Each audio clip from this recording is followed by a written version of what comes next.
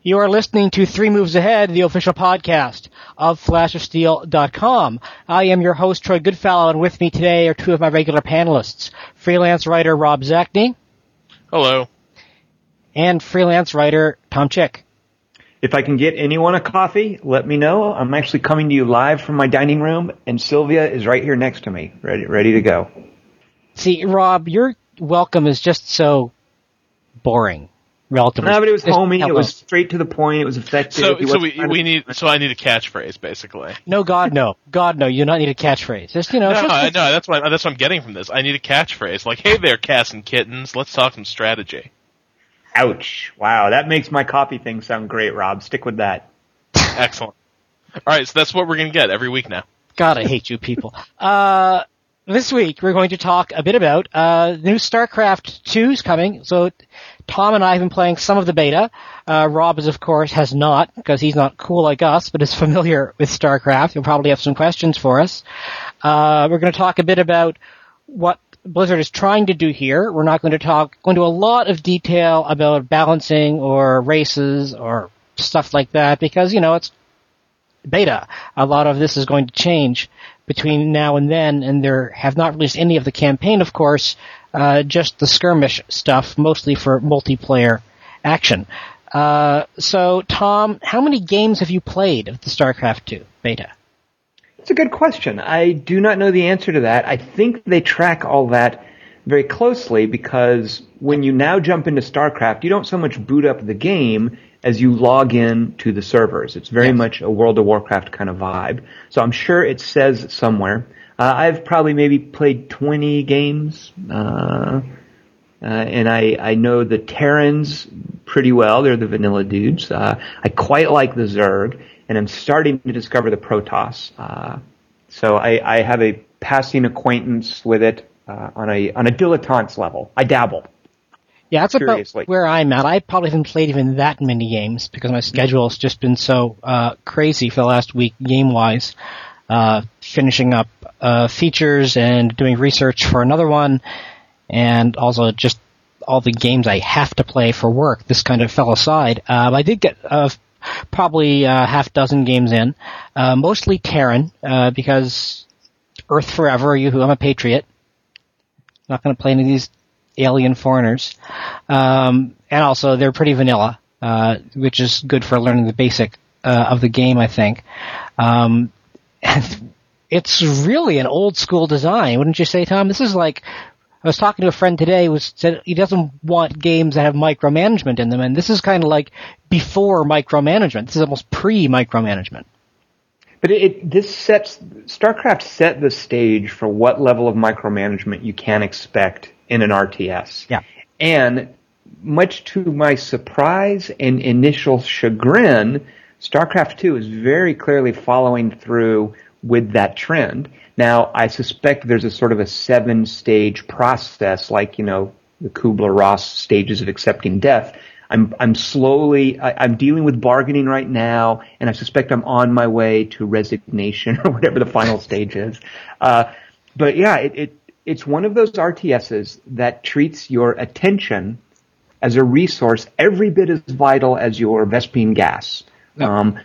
You do not necessarily have to micromanage, but if you micromanage, you will definitely get a competitive edge. It's expecting you, if you want to play competitively, to focus your attention in very specific places, pressing very specific buttons at very specific times.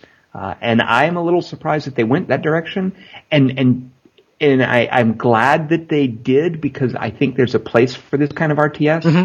And I think it's kind of cool. There's a little bit of irony that here's the big popular one everyone is waiting for, and in a way it sets back everything that's been advanced in RTSs 10 years. Well, actually, that sort of puts me in mind of something that Kieran Gillen wrote over at Rock Paper Shotgun, and I was wondering if you guys would comment on this. His take on it was that, the problem with StarCraft is that it has been surpassed by developments in the RTS field in the decades since it came out, and it's impossible to go back to.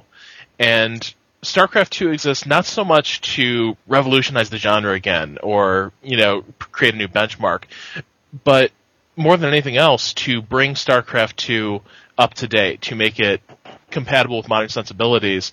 But it's not a new game. It's trying to be like StarCraft Redo almost. Yeah, I mean, I'm not surprised at all, actually, that they kept such a traditional design, because StarCraft has become, it is a sport. A large part of StarCraft's appeal and a large proportion of its sales are going to be in the Asian market. And you can't just go around and change the rules of the game. If they want to sell StarCraft 2 over there, it has to be enough like StarCraft that these leagues can adopt it and buy it and promote it. And not just say, well, thanks, we're going to stick with the old one, because that's what we're all used to. That's what all of our star players are playing. So they can't go in Dawn of War route. They have to stay pretty close to the peon gathering, all the research happens at specific buildings type design, which Blizzard was one of the forefathers of before we had this great revolution in the last 5 years of, RTS is becoming more streamlined and focused and moving things in very different directions. So I'm not surprised at all that they kept the design core so old school. What I was surprised at was that the interface was so old school. How few advances given, what they've done with World of Warcraft, how traditional it is in so many ways. I mean, it's the zoom range enough. I mean, you have two views. You have close and closer. You just can't zoom out and see much of anything. All of your tactical and strategic information is coming from the mini-map, and not the main screen. You really got to know your hotkeys. Tom and I were playing before the show, and we couldn't find the hotkeys for the buildings themselves, so I assume they've got to have them somewhere. No. I think, Troy, that's part of what you're getting at, is there are certain solutions that have been presented in the RTS genre that StarCraft intentionally avoids. For instance, I'll be surprised if you find, and this is, I think, a common request. I played StarCraft with some casual RTSers. Some of my friends here at this land gathering I have called Shoot Club, and one of the common requests was, what's the button to select all my military units? And I don't think there is ever going to be any such button in StarCraft 2. I would be happy to be wrong, but I think they don't want the game to play at that level. I think that's an intentional decision, and I don't think there is a button, and I won't be surprised if there isn't going to be one, to for instance, tab through all of your barracks. Like Rise of Nations and Rise of Legends, Brian Reynolds designs, they're very good at giving you all kinds of different ways to access information, to reach units, to build units, to navigate the system. Yeah. And I think StarCraft 2 very much wants your attention to be a resource. If you can't be bothered to actually go find your barracks or to put it on a control group, they want to penalize you. And I think that's backwards. That's traditional. There's a place for it, and I can enjoy that level of having to cultivate a skill. You say It's like a sport in Korea, which it is. But I think it is backwards. That doesn't have to be a criticism. No. But it's a conscious decision that you have to find that barracks yourself. You have to remember where your units are. You don't get a panic key like you do in other games. Even Westwood's games, which are very micromanagement intensive. I mean, they can be very actiony, but they always give you that Q button, which stands for quick, select all my units. That's the panic button. And I don't think anything like that is going to be in StarCraft 2. So here's one of the things that I've seen. Here's an example of StarCraft 2 at its worst. And you can see a lot of these videos. There are a lot of replay videos you can watch. I haven't seen many of them, but I've heard about this one. So the Terrans have a unit called a medevac, and it runs around, and it's fairly cool as an automated healer. It'll heal your Marines, and you don't have to manually trigger the healing power because it's automatic. However, one thing it can do is pick up a ground unit and move it and drop it somewhere. So, for instance, you can pick up a siege tank and you fly the medevac over and you put the siege tank where you want it to go. That's no big deal. But if you micromanage it, and I've been told there's a video, there's a replay where you can see this in action, you can time the picking up of the siege tank and the dropping it, to where you drop it and you let it fire one round and then you pick it up again. You time picking it up and putting it down with its fire rate so that it can't really be attacked by something that can't hit air units. And that's all micromanagement stuff. And that will reward the player. It's like what is it, archer dancing or kiting or whatever you want to call it, where if you control one little unit with a ranged attack to constantly dance in and out of another unit's activation radius, you can pull units away from a defensive position. So that's what they're wanting to do with StarCraft 2. Do you think that's wise? I mean, speaking for myself, I don't consider myself a particularly strong RTS player, but one of the reasons that, I always feel like I've sort of been chased off the online playing field before I'd like to leave. And one of the reasons for that is because there are so many people who are capable of just kicking into that high gear and, managing to mentally keep track of everything that's happening and get more, what's the metric? It's like clicks per minute or actions per minute. Right. Who can just leave me in the dust with that. And the only thing that, more recent RTSs give me to counteract that are these life preservers that, these hotkeys and these functions that let me, manage things more efficiently, even if I can't, move as quickly as maybe I wish.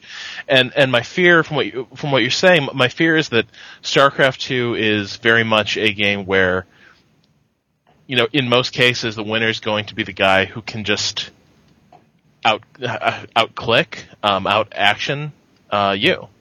Mm-hmm. And I think I think that's a correct assessment, Rob. Now the hope with StarCraft 2 is that it's going to be popular enough that there are going to be enough guys like us of middling skill who don't care to cultivate it as a sport, that it's going to be popular enough that there's going to be plenty of us out there, and that they're really solid community-oriented front end and their matching system will make sure that we find each other. I do want to talk about that. I do want to talk about their matchmaking system. Yeah. So it's I just think it'll hopefully reach, it'll be popular enough where we can find guys of our skill. Well, let's talk about that matchmaking system then, because I've never really had one that protected me from the scary people. Basically, noobs only matches. That's usually an ambush, way to lure me in and kill me. So how does the matchmaking make sure that bitter experience, Troy?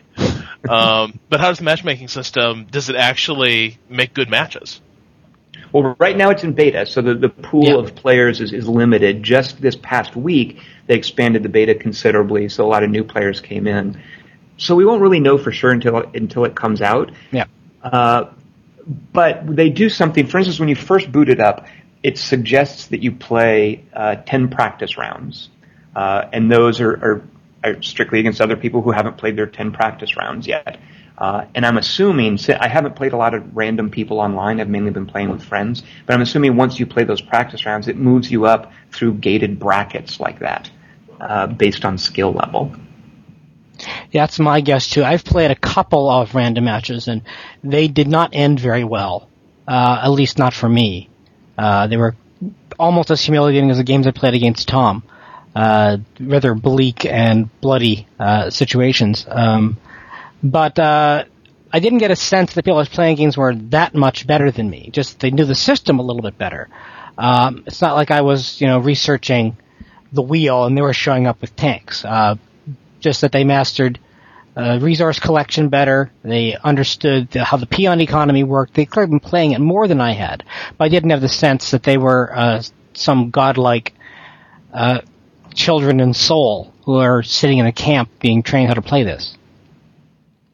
And one of the problems with the random matching, though, is that the game seems to default to its fastest speed, which is a mistake that Dawn of War 2 made. And I just find that so alienating when everything goes so quickly. Now, it's got 5 speeds. There's slower, slow, normal, fast, and fastest. And the fact that when you're in a ranked match, it defaults to fastest, and I don't think you can change that. I find so off-putting. But part of the problem is that StarCraft and StarCraft 2, as far as their pacing go, they're miserably paced games, in that there's that early stage where you're just gathering stuff and waiting on resources, and maybe another unit is going to come over and harass you, but that's another traditional thing that has been solved in other RTSs that StarCraft is willfully ignoring, is what to do with pacing. So when you're playing on the fastest speed, that's not a factor, because within 20, 30 seconds, things are going to be happening. Once you slow it down, though, because when you get to the bigger battles, you want to be able to tactically manage them like the game expects you to do, that means you're playing at a slower speed, which is just going to draw those early stages out and just make the beginning of every game just almost insufferable. So it has a pacing problem, I think, and I think it has a terrible solution to that pacing problem by forcing you to play at the fastest speed if you want to do the matchmaking. I hate that about it. Yeah, the pacing is something, I mean, like we said, it's in beta, so we can't make too many judgments on how the pacing is eventually going to turn out. But one thing that the hardest thing for to get back used to is how traditional the resource collection is. Knowing how many peons I have to build before I can start getting those military units out there and getting the build order all straightened out. After, months of playing A Company of Heroes and Dawn of War and the Relic games, this was quite a throwback for me. I can't remember the last peon-centered RTS from a AAA title that I've played. One thing I kind of like about that, Troy, is it's in a game like this, the obvious target are the other guy's workers. Yep. I like how once you sort of grok the system, what's going on, it always comes down to doing whatever you can to killing as many of his peons as you can to get an economic leg up. And that's one of the old school things that I kind of miss, is that clear-cut target every time. Yep. If you can get a couple of units in the guy's stream of dudes going back and forth carrying the crystals and the Vespene gas, if you get a couple of military units in there unhindered to wreak a havoc for just a few seconds, that can be game over right there. I kind of enjoy that simplicity. Going after the civilians, it's a very Tom Chick thing to do. It's a very RTS thing to do. As I've said before, the dirty little secret about traditional RTS is they're entirely economic. So, Rob, you've played some of the original, correct? Yeah, a fair amount. Now, you were 3 when that came out, so you must have picked it up. I was really precocious. And did you care for it, Rob? Were you a huge StarCraft fan, or was it just something you dabbled with? Well, huge StarCraft fan. I think that term has been co-opted by Koreans, so everything else is relative. I was really middling. I spent most of my time probably playing the single player, and my ventures online tended to be, well, pretty humiliating. I didn't have the patience really to get my ass kicked that regularly. Plus, the way I remember the online landscape being is that you're basically thrown into games between guys who are much, much better than you, or this entire sub-community of people who like to play resource-maxed maps, which is always just infuriating to me. But, where, like, a stack of crystal would have, like, 65,000 crystal credits in it. And nobody would ever worry about money for the entire game. So, I mean, I never got into the online side of things that much, except, occasionally with friends. Most of my time was spent, just sort of following the story. Mm-hmm. And that's the single player, of course, is a big part of its appeal and why there's a delay right now. I think right now it's third quarter, they're saying, which is unfortunate because looking at the beta, the tech is finished. The balance seems pretty good. I don't have any major complaints at this point. Nope. So they've just got to do their silly little single player scripted missions. And I don't know, maybe they need to take more time with the multiplayer beta to iron out some issues. But it's really surprising how complete and playable and full-featured it feels. One of my concerns was because they were drawing out the game over 3 separate releases. The first is based on the Terran campaign, the second on the Zerg campaign, the third on the Protoss campaign over successive years starting in 2010. And with each release, they're going to add new units to each side in the multiplayer. So I was a little worried that the initial release would feel a little paltry in terms of the number of units you got and the different combinations you had. And I don't think that's the case. No, not at all. Yeah. Do you find that this has actually made you maybe a little more excited for the idea of there being 2 more installments after this? I'd like to have it all right now. I'm with Troy. I'm not. I still feel a little cheated. I mean, they'll come up with some clever stuff and they'll revise the systems and maybe tinker with the balance and whatnot. But I don't, this whole stretch, it's clearly an Activision decision, I think, is how can we monetize this over successive years and not wait on Blizzard's normal development schedule? Yep. It's like Miramax with Kill Bill for, Quentin Tarantino's Kill Bill. Let's make it 2 movies and that way we can get 2 Quentin Tarantino movies without having to wait for him to make them. So I get the sense they're doing that and I'm still not falling for it. I don't buy that it's anything but a business decision. I'm not buying this idea that they're taking the extra time to make the single player campaign that much better. Well, yeah, but in fairness, I mean, the way I remember StarCraft going into Brood War is that Brood War really did add a great deal to the game and filled in a lot of gaps that were sort of left within the factions that I didn't even know were there. That's one of the reasons why I sort of look at Brood War as this, it's like the quintessential expansion pack, right? Where it really changes the game in positive ways. Fantastic value. And I was wondering maybe if they could repeat that with these next installments. Although, in fairness, Brood War wasn't full priced. But if they repeated that feat, right, where you get a new exciting story and new units that really sort of shake up the core game, whether or not that would sort of square the deal. Go ahead, Troy. I mean, that would be all well and good if, if first of all, they weren't being sold for full price, which they almost certainly will be. And it's, we've seen this before. We've seen other great quintessential, expansion packs come out. This is kind of but to be expected for expansion packs. A good expansion pack will change things. But these aren't being sold as expansion packs. These are being sold as essential parts of the StarCraft experience. And if you're going to want to play online, you're going to have all of them. This isn't like Asian Dynasties for Rise of Nations, not Rise of Nations, Age of Empires 3, which is the quintessential real-time strategy expansion pack. And see, I agree with you, Troy. I think there are a lot of rose-colored glasses looking back at Brood War. At the time, it was great, but it just added a few new units to each side. It's like Rob said. I think it's telling Rob that you said it filled in gaps that you didn't know existed. Yeah, I mean, so it wasn't that essential. I mean, it was nice. For power users especially, yes. Yeah. Certainly, maybe one race didn't have a good melee early game. But I think Brood Wars was not particularly anything special when it comes to expansion packs. And we've had some great expansion packs since then that are every bit, if not better, than what Brood Wars did.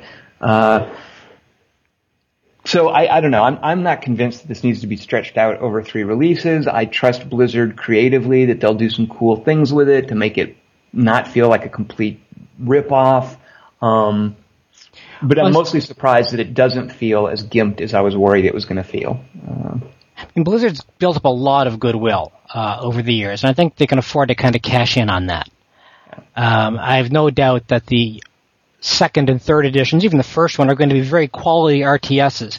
Though I do wonder if the people who grew up on maybe Diablo 2 and World of Warcraft and are buying this as a Blizzard game really know what they're in for, because this is a really old-feeling game. It looks great, but it feels like something I would have played from the Ukraine 5 years ago. And I think I played. When did the first StarCraft come out? I wasn't even 98. 98, was it? Yep. Okay, so yeah, I was so young. I didn't even have a PhD then. I was still handsome. God. Yeah. Will this be a rude surprise for some people? Yeah. I don't know. I mean, for a first-time RTS player, I would not recommend this. No. There's so many better RTSs you can get into, which won't discourage you, which are much more welcoming. Now that said, there is. Like what? Go ahead, bro. Like what? Oh, well, yeah. I think we did Dawn of War, before, even Rise of Nations, I think, is a much better introductory RTS. Even as old school as it is, I think it just does so many things better. See, even you guys are both being traditional. I think of things like Brutal Legend or Darwinia. There are lots of introductions to that kind of gameplay that don't have to be based on this traditional model, or even a Rise of Nations kind of reworking of the traditional model. And I think that might be a better way for people to to come to the genre is, try some of these new, more accessible things, and then if you want to go over to something more traditional, give that a shot. No one's going to play Darwinia and then go and play StarCraft. Well, hang on, though. I mean, I think what you might be underestimating there is how many people Blizzard brought to the RTS genre to begin with. Not just because they were there in the early days, but because, through the art style, through the quality of the production, right. And through the, relative simplicity of the games, they made it very easy to feel comfortable and at home in those systems. And as someone who, sort of cut his teeth on StarCraft and, Warcraft 2, I gotta be honest, I love, the Relic style RTS, but I don't feel that they'd be good introductions to the genre. I still feel a little bit overwhelmed when I play them. Well, you know what? I agree, Rob. The thing that comes to mind for me is there are actually so many different ways to play an RTS. It kind of depends on what you're talking about. If you're talking about single-player campaigns, Dawn of War is excellent. It's a great way to just sort of get in, give your dude some war gear, have a few little scripted battles, appreciate the graphics. If you're talking about skirmishes against the AI, that's something else entirely, and I think Dawn of War kind of falls apart. And if you're talking about multiplayer, Dawn of War I think is just as bad as StarCraft 2.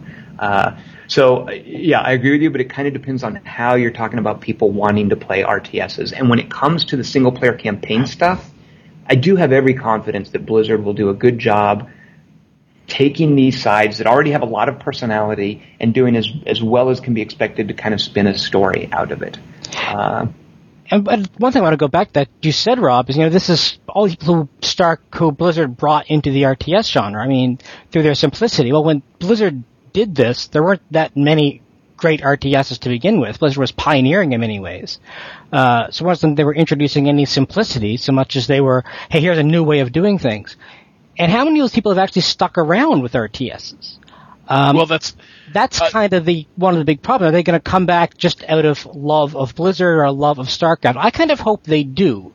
I kind of hope that, these people will rediscover the love of the RTS and make it a viable AAA genre again. But I'm not going to be holding my breath that it's going to lead to this big burst of fan love beyond people who are going to buy it, remember it, and then move on. Well, there's two things I'm really interested to see how they turn out. Yeah. One is that there's all these old StarCraft fans who I would say for a while after the closing credits of Brood War, we're sort of wondering what happened next in that universe, and we're excited to find out the rest of the story.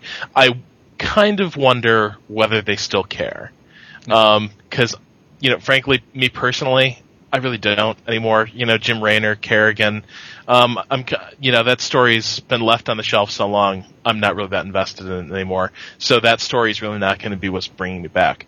So I'm interested to see how that turns out. But I think the other thing that's interesting is why didn't StarCraft fans, and there were a lot of them. I mean, it seemed like everybody who was into PC games played StarCraft. Mm-hmm. Why didn't they make the transition to other RTSs? Why did they think, oh, I like StarCraft, instead of, oh, I like RTSs? And is that going to repeat? If lightning strikes twice and StarCraft 2 becomes this huge phenomenon, will the RTS genre as a whole manage to poach off some of that new blood?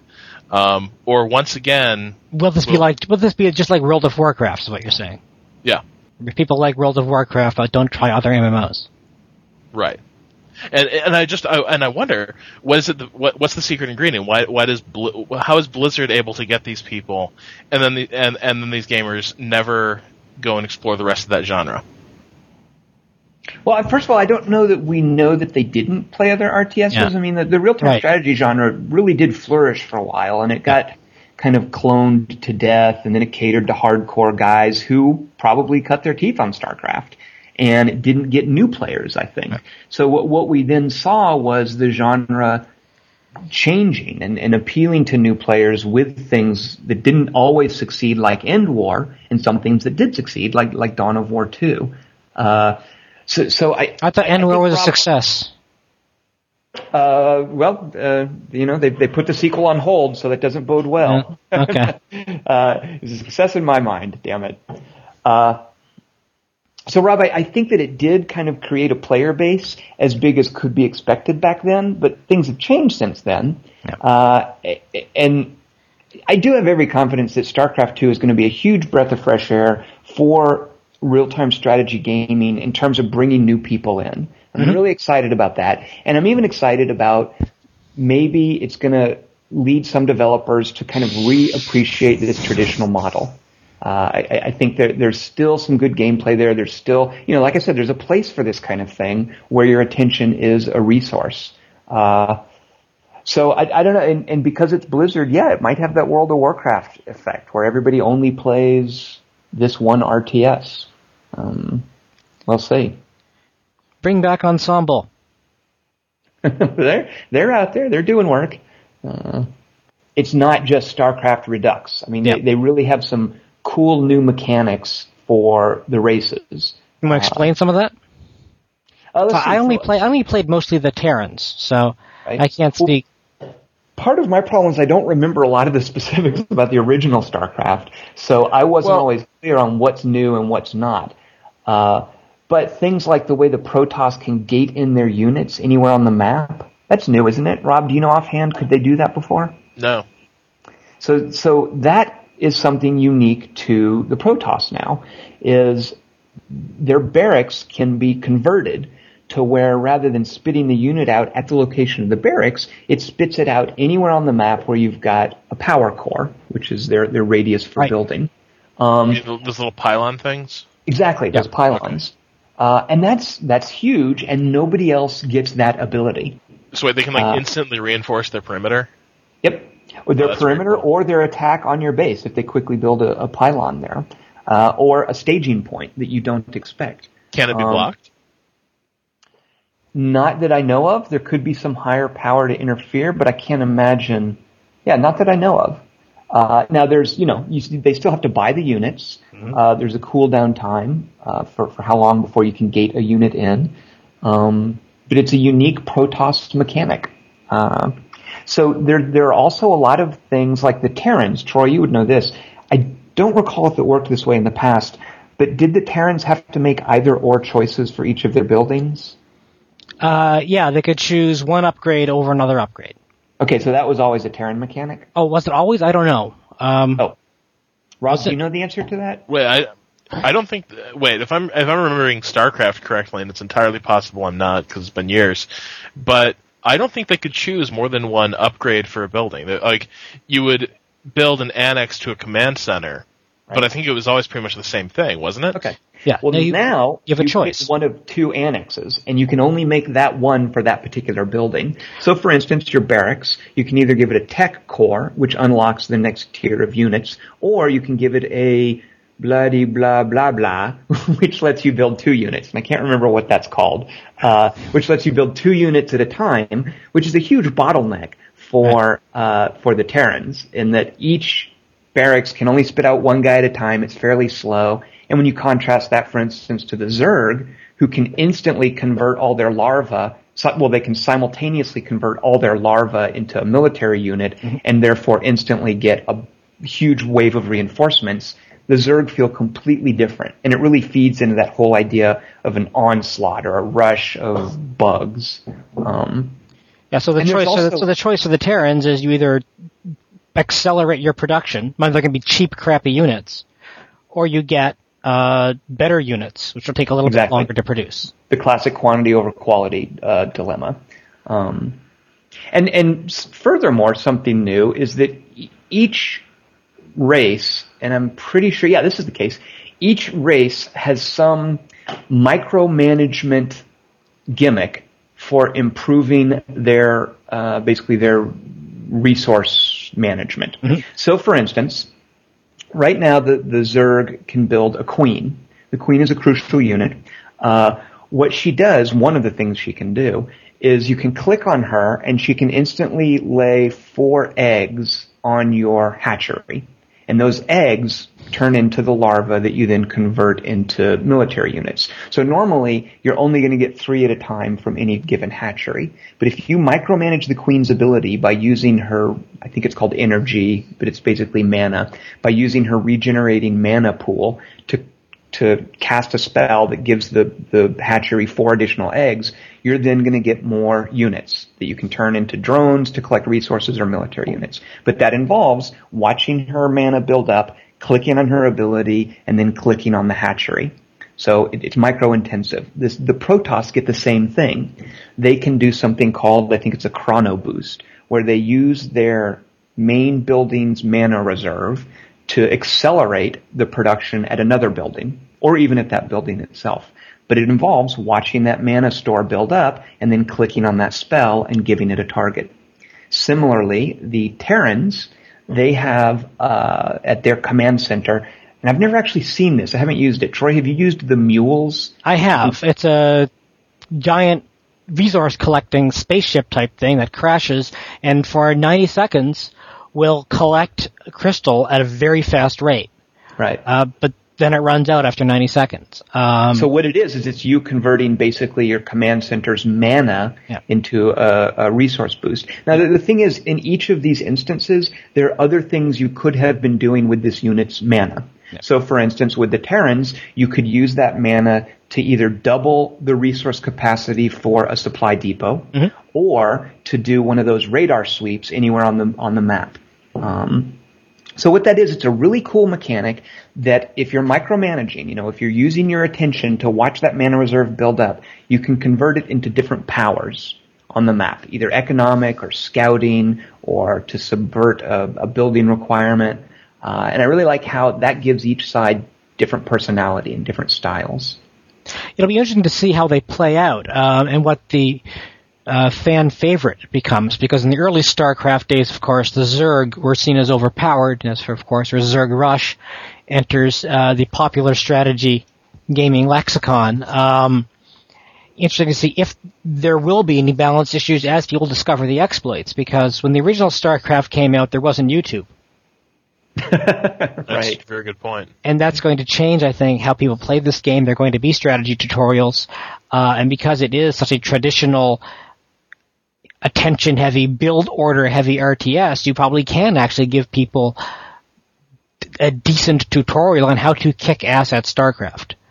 Well, and also what we're getting, Troy, and this can't be underestimated either, is, since it's a third quarter game, an incredibly long an incredibly long beta period. Yes. There are going to have been people banging on this game for literally months by the time it goes live. And Blizzard's always been great about collecting data and using that data. They were pioneers in this. And they're going to be exploiting that to get the most out of this game. And that's one thing that makes them, I think, smarter than the average developer, is their drive to consume all this information and process that information to something they can actually use. So I'm kind of hoping they're going to get some good information of that, something they can use. So we're all looking forward to this then? You know what? I was not looking forward to it that much before I played it, and now that I've played it, I'm definitely looking forward to it. I'm okay with a traditional model like this. Like I've said, it has its place, and there's just so much gameplay and personality here that I'm okay with getting in the Wayback Machine and going back 10 years. Yeah, I was pretty indifferent to the idea of StarCraft 2, and that lasted up until I saw videos of people playing it. And then, I heard the trumpets, man. Like, I just, I remembered how much fun I used to have with that game, and how the new one looks like it's going to bring back some of that same feeling. You could never get that feeling back, dude. Well, and of course, one of the things they're doing as well is their whole, being so mod friendly. It's going to have such a huge community, and they want people to mess around with it and make it do different things. You look at the whole tower defense genre grew out of Warcraft 3, basically. Yeah. And Blizzard knows that, and they want that to happen with StarCraft 2 as well. So I find that very exciting. And there have been some really cool demos where you can see how flexible this engine is. Anything you'll want to point our listeners to? As far as demos? Things you saw that were cool. Oh, well, they've just showed like how you can get really down low end with the engine and make it play like a shooter. Okay. They did a Ghost mission. I think this was at maybe E3 last year or something, where they showed off how you can almost make take a Ghost unit and rework the game a little bit, drop the camera down really low, and make it play like an action game. I mean, anybody who's seen the Warcraft 3 mods in action, it's that, but with a newer engine, and I think even more flexibility and hopefully user-friendliness in terms of letting people roll up their sleeves and create new things. So I want to finish off by talking a little bit about Napoleon Total War, which came out. Rob has been a big fan of it. It was good enough to help me with my review, being my multiplayer guinea pig. And I understand he's going to be writing one of his first reviews of Napoleon Total War, right? Yeah, first actual review for an outlet that isn't my blog. Which is kind of cool. Welcome to the business. You like this game quite a bit. I really do. That could partly be a function of the fact I had no expectations of it. But I've logged a lot of time with this game, and I'm surprised at how solid it is. Now you say surprised. Why do you think you're surprised by how solid it is? Well, I mean, do you want to go revisit Empire? No, I mean, I really felt there were a lot of things in Empire that just never seemed to work right, or even if they did work, weren't really that entertaining to deal with. And Napoleon, I think, quite wisely scales back its focus, and concentrates on, the European theater of operations, just fighting there, and gets rid of all that colonial crap, and with it, a lot of the naval game. And really plays to its strengths, and it's made some really crucial refinements in that area. Now, Tom, you're not a fan. I'm afraid I am not. Is this just Empire Redux for you? Pretty much. It basically comes down to they have not provided an AI that can handle the game systems that they've given us. The AI does not present any meaningful challenge whatsoever in the tactical battles. And for me, that pretty much scuttles the game. Now, I really like the drop-in feature. I was surprised at how well that can work. But I think until they give you a meaningful opponent for single player, it kills it for me. I hate watching. I mean, I love the graphics engine. I'm warming up to their strategic system. I certainly like how much personality it can have. But until there's a meaningful opponent in single player, it just always falls apart for me, and it's so discouraging. Well, that actually kind of surprised me to hear you say that, because I hear the AI complaints, but I would focus them more maybe on the campaign map. But the tactical battles, it's not particularly good, but I also wouldn't single it out as being particularly awful. What exploits have you learned, Tom? I mean, how are you whipping the AI on the battlefield every time? Well, the AI will always sort of amass its units and move them forward into, whatever cannon range you have, and it doesn't do anything in terms of trying to flank beyond sending a couple of cavalry around to make a beeline for your cannons. See, I haven't seen that at all in Napoleon. I've seen the AI do actually some pretty neat stuff, like do an entire echelon sweep, move its entire army over to one flank and force me to redeploy. Well, yeah, you just turn and yeah, exactly. But it'll always come at you, won't it? I mean, I've never seen it apart. It will advance. It will always advance. Yes, and that's stupid because that's an exploit right there. If you know it's going to advance towards you, the battle's pretty much over. That's true. Even when you're attacking, you can play it on the defensive pretty much. Right, and the thing is, it won't unless the only time there is a challenge in the tactical battles is when you're outnumbered. And that's just wrong. That's absolutely wrong about warfare in that period. And that completely undermines for me this elaborate strategic model they've gotten and this beautiful battle module they've created. It just falls apart for me. And I just hate that they haven't fixed that. And maybe it's a little unfair to point this out, but their community manager has been writing ever since Empire, these mea culpas about how they screwed up that AI, and they've now addressed it. I've had words about that. As well you should. I mean, this is what they tell you to sell you on Empire Total War. And it is not, I don't want to say it's not true because I'm not calling anybody a liar, but it's misrepresenting what we end up with. And I really resent that. So I'm so frustrated with Creative Assembly because I want to like what they've done. I'm their target audience. I should be loving these games. I'm not as much of a history nerd as you guys are. You guys are even more their target audience. And I think in a way, do you feel that makes you a bit more forgiving towards what they do? Am I maybe, I don't know, I struggle with that. Yeah. Maybe I should look past this AI issue and not let it bother me so much. But this apparently doesn't bother you guys as much as it does me. Well, I don't know. Speaking for myself, I guess, because I've enjoyed the Total War series pretty much since its inception, with the exception of Rome and Medieval. But I fundamentally accept this bargain it offers, right? Where you get a passable strategic level that's just challenging and interesting enough to provide a cool, exciting context for the battles you play. So they aren't just taking place in a vacuum. That if you win this battle, you're going to take this province, and that's your prize. Or if you lose it, they're going to roll over your empire. And it generates those battles. And on the battlefield, all I want from the AI, all I've really learned to expect, is at best, competence. And Napoleon meets that standard where the AI will at least always shake out into a line and attack yours, rather than, the way in Rome and Medieval, it would just sort of wad its troops up and throw them headlong at you, and you could just always flank and encircle and massacre them. Napoleon doesn't do that, so I'm willing to accept a mediocre AI,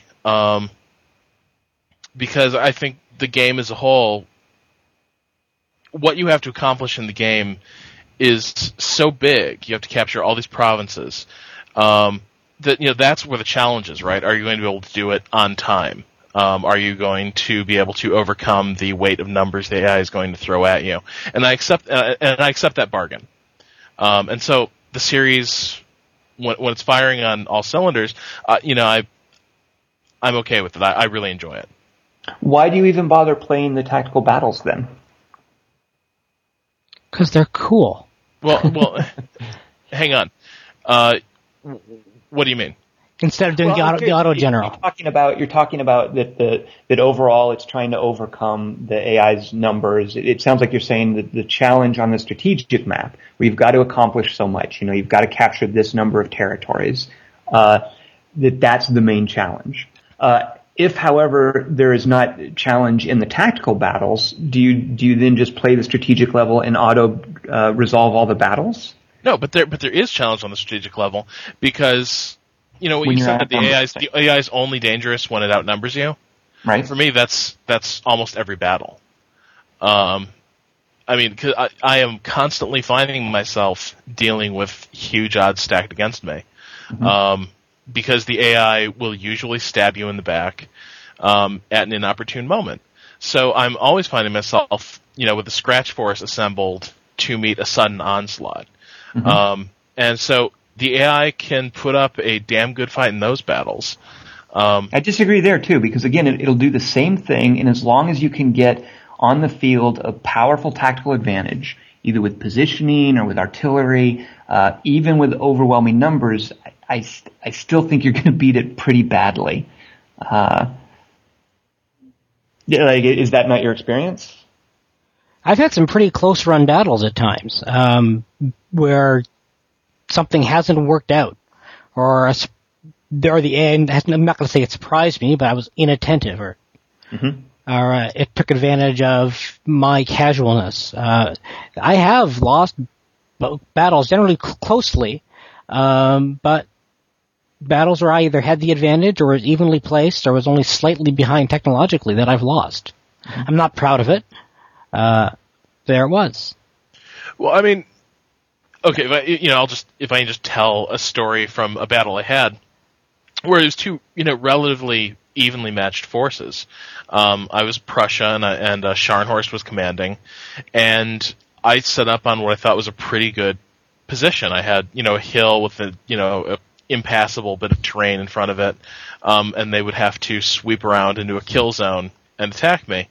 But it all just started to fall apart really quickly for me, because the AI didn't run straight at my position. What it did was actually started sweeping around to my right and I had to keep sort of bending back my line until the fields of fire I set up were completely, gone. Mm-hmm. And then I noticed it left its cannon unguarded, so I sent my cavalry after it, and its cavalry immediately, rode hell for leather at my guys while they were finishing up where they were making their attack on the artillery, and I managed to lose pretty much all my cavalry. I threw good money after bad, right? I had one squadron in trouble, so I sent 2 more in to rescue it, and they just got chopped up piecemeal. It was a bad decision on my part, but it was also the sort of decision that a panicking commander can make, and the AI made me pay for it. And so what ended up happening is my entire line was just unraveling, and I had to, bring my elite artillery unit, roll it right up into the battle, pretty much in the middle of a melee, and have them start unloading canister shot at point-blank range, while General Scharnhorst charged in and started turning back an infantry attack. And by the time it was over, pretty much both armies had been ripped to hell, and I won by the skin of my teeth. But it was unbelievably tense, and it was a battle that, in other Total War games, doesn't happen that way. Other Total War games are always they're one-act battles, right? The enemy runs at you, you give they hit your line, and just roll them up like a carpet. Here, the AI is not going to do anything brilliant, but it's also not going to be so suicidally obliging. And if it has any sort of advantage in numbers, you really have to watch yourself. I really am surprised when I hear you say that the battles are never a challenge, because in Napoleon, they really have been. I mean, one of the big things with Total War games, it's not just about the battles themselves and their outcome, but about conserving the force in the battles for the next battle.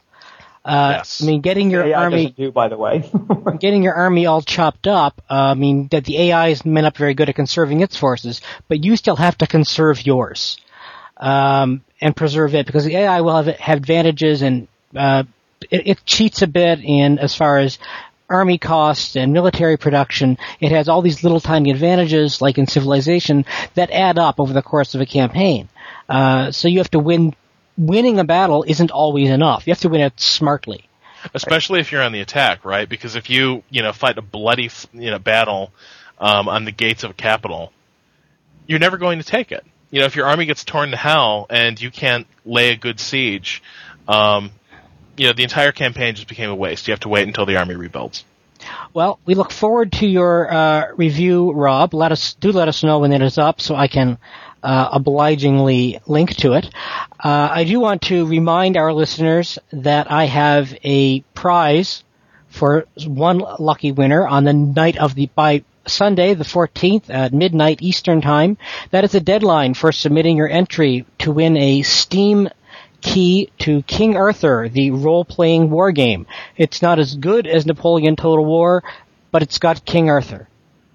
And it's free. So, all you have to do is send in your name, send me an email, troy.goodfellow@gmail.com. Just put in the subject heading or in the body of the email you want to enter the draw, for King Arthur, the role-playing war game, and I will add your name to the list, and I will do the draw on Monday the 15th. So you have till midnight on Sunday Eastern Time to send that to me. Another reminder, since I'm getting some emails about this, yes, I will be at PAX East in Boston, and I would like to meet some of you, though not necessarily all of you, though my schedule is in flux. Please, if you do want to meet me and some fellow listeners, send me an email, and we'll see what we can work out. Maybe just a couple of drinks at the hotel bar. Nothing too fancy, since my evenings are filling up pretty damn quick. I'm apparently very popular and well-loved and adorable. Any last words, guys? Nothing for me. I actually reviewed Napoleon Total War for GameSpy, and it has not been posted. Okay. So. Oh, I had no idea. If once that's up, please let me know. We can continue this debate. They actually, they may not, I'm not sure if they're not running it or if they're just taking a long time to put it up, but it got sent back. They asked me to revise it. I revised it, and I haven't heard back from them since then. But, so yes, there might be an official word from me there. If they decide not to run it, I can always run it here on Flashes. All right. I won't pay you for it, though. Say goodnight, next week's podcast. I have a topic chosen, but we're kind of waiting on a possible guest to get out of his grumpy shack and agree to do the show. Tease it without giving it away. Give us a hint for what it is. A hint. I'm not very good at hints, Tom. It involves the death of a very dear friend. How's that? Whoa, that's quite a teaser, Troy Goodfellow. Well done. Well played. The passing of a very dear friend, and hopefully this will be a nice memorial to the passing, assuming that we can get this one guest. We might have to do some rescheduling on that, but we'll see what happens. If not, we'll pick another topic altogether, probably a game that Tom likes and Rob hates. Just for variety. Does Rob hate mini games? Rob, what's a game you hate? Rome Total War. Yeah, that's why Rob is dead to me. That's the best Total War game. Fortunately, I can't disagree with you there, Rob, so we'll have to form a club. You're all bad people. All right, say goodnight, everyone. Good night, all.